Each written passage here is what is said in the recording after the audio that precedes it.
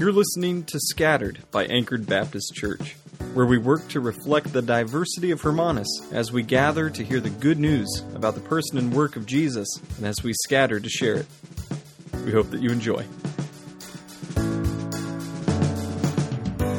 For freedom, Christ has set us free. Stand firm, therefore, and do not submit again to a yoke of slavery. Look, I, Paul, say to you that if you accept circumcision, Christ will be of no advantage to you. I testify again to every man who accepts circumcision that he is obligated to keep the whole law. You are severed from Christ, you who would be justified by the law.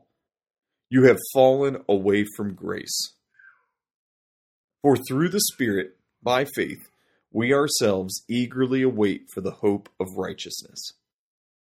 For in Christ Jesus neither circumcision nor uncircumcision counts for anything, but only faith working through love. You were running well. Who hindered you from obeying the truth? This persuasion is not from him who calls you. A little leaven leavens the whole lump. I have confidence in the Lord that you will take no other view, and the one who is troubling you will bear the penalty, whoever he is. But if I, brothers, still preach circumcision, why am I still being persecuted? In that case, the offense of the cross has been removed. I wish those who unsettle you would emasculate themselves. That's Galatians chapter 5. Verses 1 to 12. Look, these are some hard words from Paul again this morning. Hard on a lot of different levels. We're going to start at the end this morning. We're going to work our way back up to verse 1 if you're reading along in your Bible. It's hard because of the things that he says to those who are troubling the church. But then I think if we're really honest, it's also hard to hear just what it is that we have been set free to as Christians. But let's get started at the end. I wish those who unsettle you would emasculate themselves. I'm dealing with this first because honestly, it's distracting. What is Paul talking about here? Well, he's using some language that has been running throughout the course of this book. But he starts off in verse 2 talking about circumcision. And this is what Paul has to say. Look, if you accept circumcision, that is, when false teachers come in and they try to get you to follow the law, and circumcision is the picture that he's using, because this is what Jews used to do, right? And so he's using this as a picture, and he says, if you accept circumcision, Christ will be of no advantage to you. Now, this has nothing to do with medical circumcision, or whether parents choose to get circumcised, or if your culture does an initiation process. It has nothing to do with any of that. What we are talking about, and what Paul has been talking about throughout the book of Galatians, is your salvation. He's been talking about specifically your justification, your being made right. And here, Paul is saying, if you accept this picture of circumcision, you are accepting the whole law. And Christ will be of no advantage to you. Verse 3, he says, I testify again to every man who accepts circumcision, you will be obligated to keep the whole law. That is to say, if you accept Jesus as your Savior, right? If you believe the truth about Jesus, that he has died for your sins on the cross, and then you say, I'm going to add to that this little tiny piece of the law. It has nothing to do with anything, but you know what it does do? It does set me apart. I think that it makes me just a little bit more in line with, Jesus himself was Jewish, right? But Paul says, no. If you accept circumcision as a way to signify who you are in Christ, as a way to make yourself right, You are obligated to keep the whole law. Paul's saying this. What's that? You want to be made right by outward things that you do? Great. Go and keep the whole law.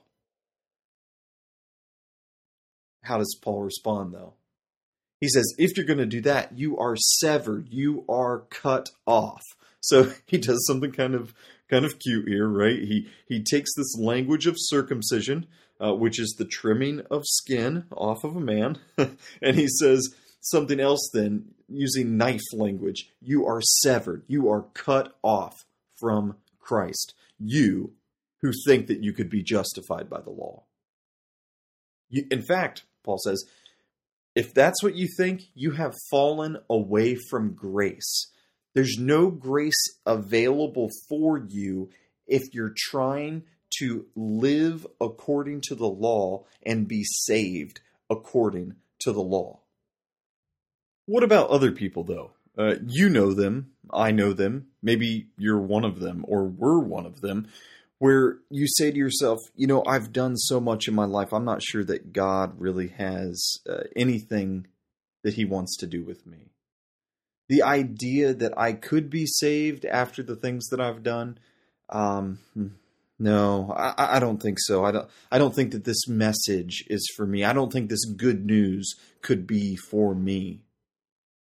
I'm sure that you know someone like that. And if you don't, you should find someone like that. Because that is the person that needs to hear the good news.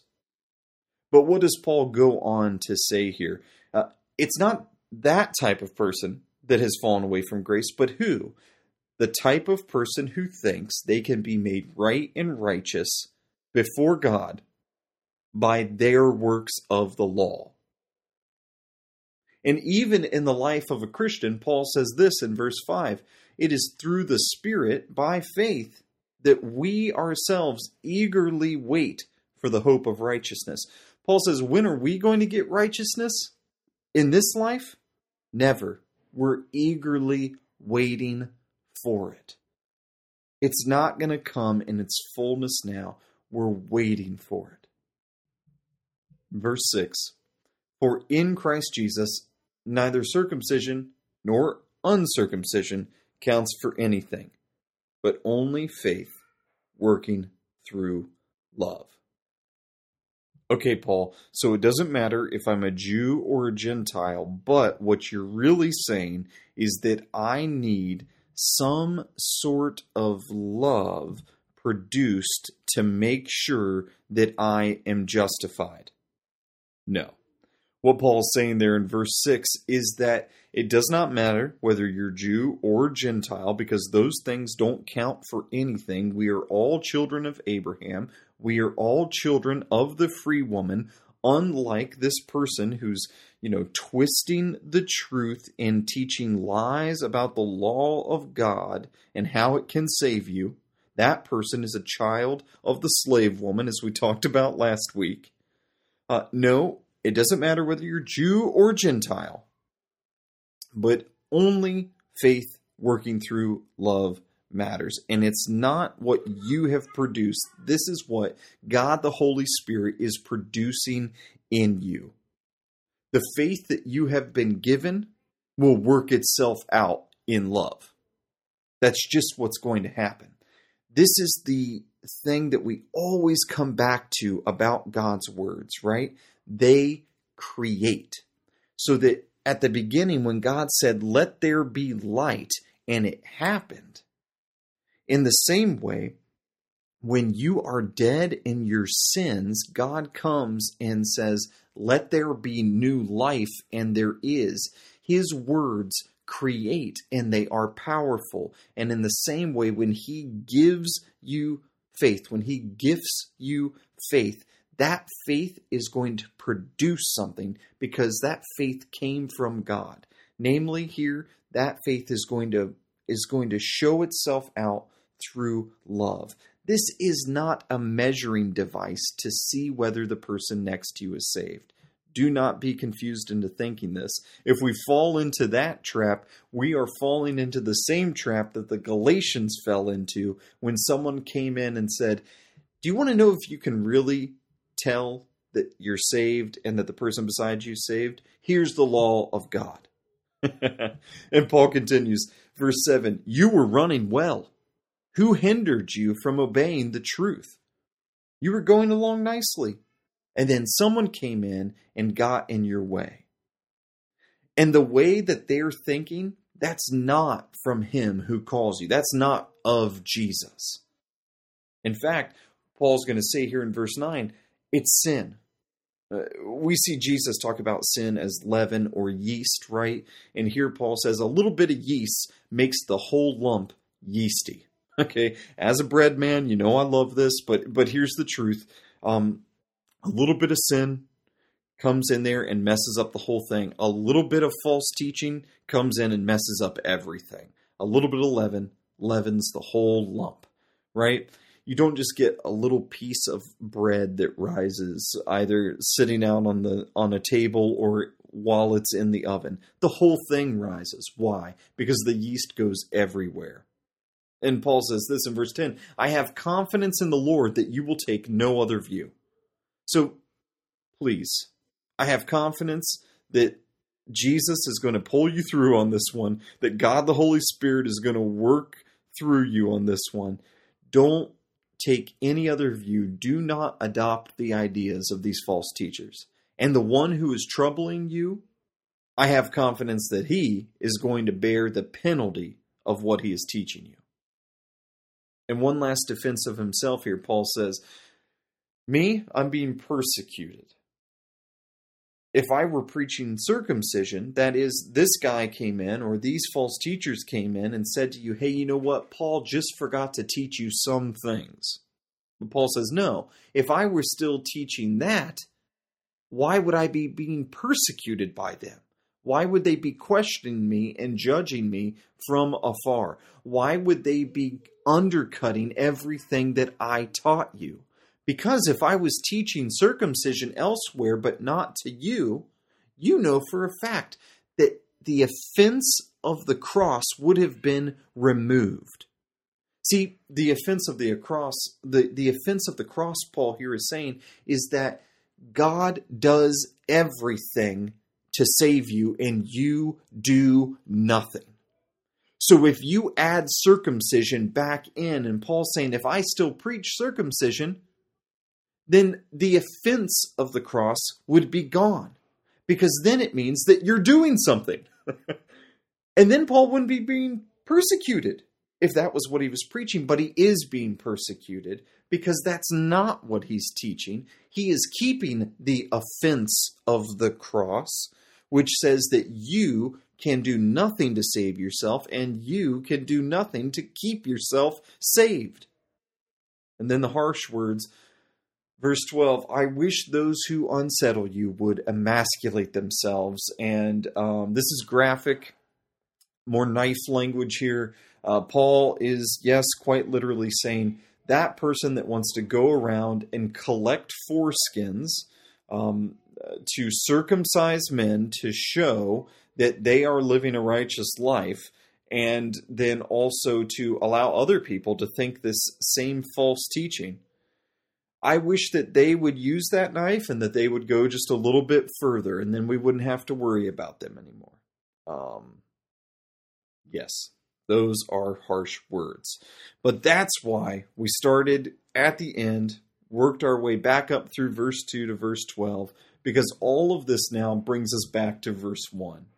Now, I have not been lying to you. The whole point or the big idea for the whole book of Galatians here has been, by works of the law will no one be saved, because no one has ever been saved by works of the law, right? We've gone over this so many times. You could say it in so many different ways, and that's true.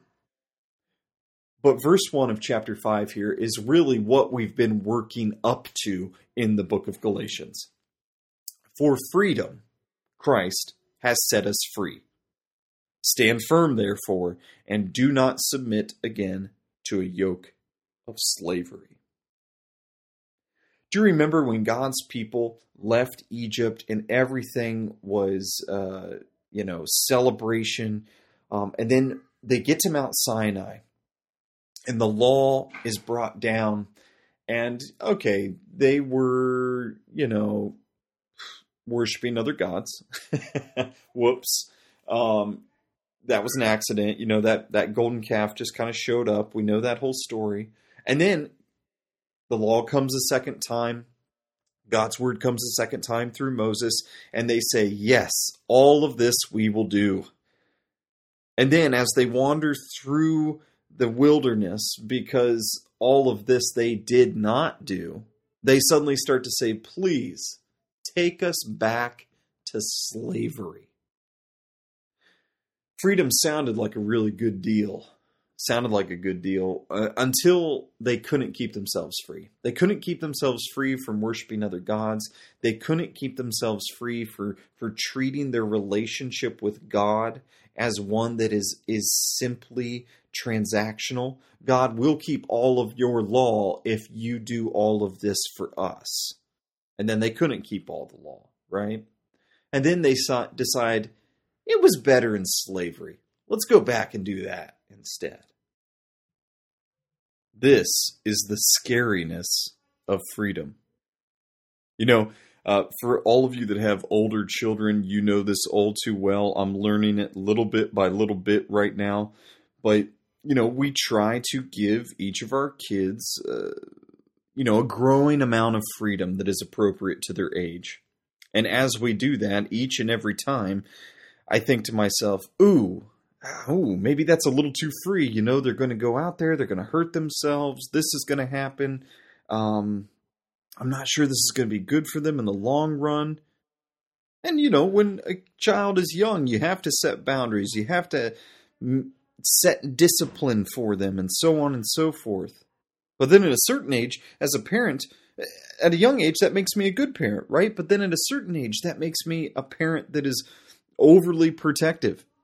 And then that child gets out into the world and they don't know how to make a decision for themselves. They don't know the difference between good and bad because they've only ever had to listen to other people tell them what to do. Freedom can be a dangerous thing. And all people are tempted to go from freedom to slavery, to choose something that is going to limit their freedom in some way or another. Which brings us to our big idea this morning. You cannot be saved by works of the law, so Jesus had to set you free for what? Had to set you free so that you could follow the law more closely. He had to set you free so that you could make all the good decisions that are just locked up inside of you. Jesus had to set you free. No. Jesus set you free for freedom. Christian, you are free in Christ. You have a frightening amount of freedom in Christ. This is also why, well-meaning pastors, maybe even like myself, will often say, hey, you know what? You are free in Christ, but maybe not as free as what you think you are. Here's a list of 8 things that you can do to make sure that you're not overstepping your bounds of freedom. Or, I think you're totally free. Absolutely. And yet at the same time, if we were to look around at the people around us, we might be able to say, you know what? That person, they are falling short in this area, and this area, and this area. And in your freedom, you have done a better job of not sinning as much. Therefore, you're a better person than that other person.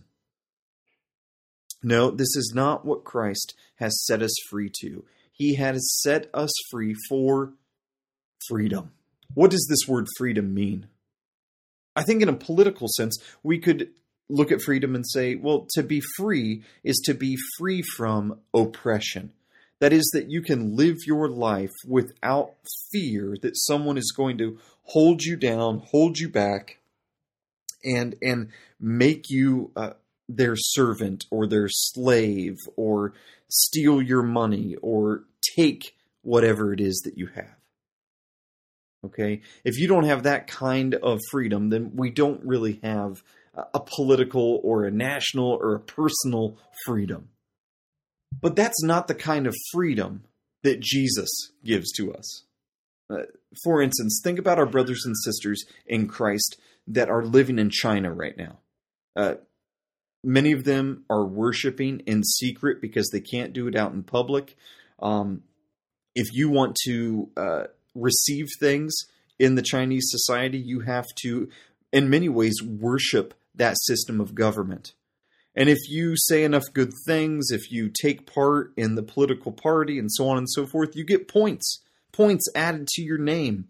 And those things can get you loans for a better house, a better car.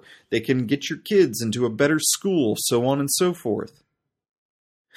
Everyone has to choose whether they are going to enslave themselves to the government and the political party and so on and so forth.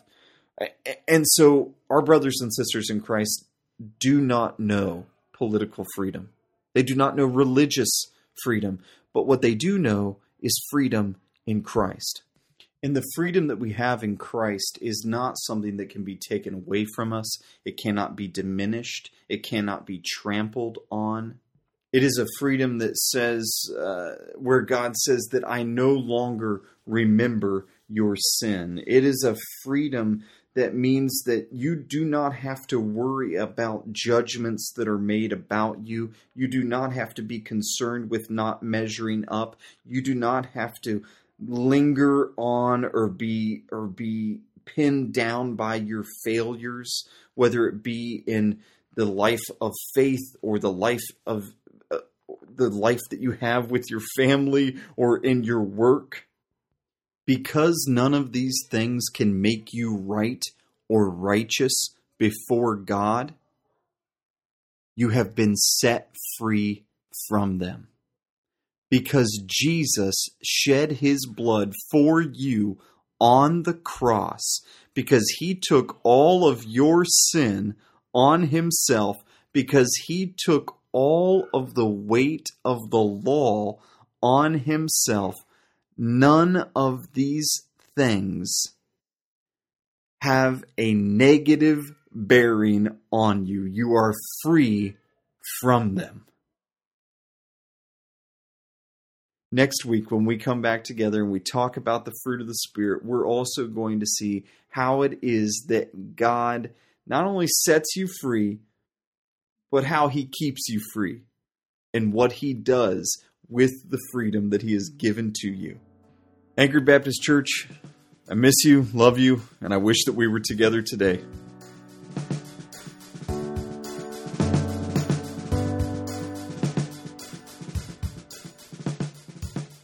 Until next time, know that the grace of our Lord Jesus Christ and the love of God the Father and the fellowship of the Holy Spirit is with you all.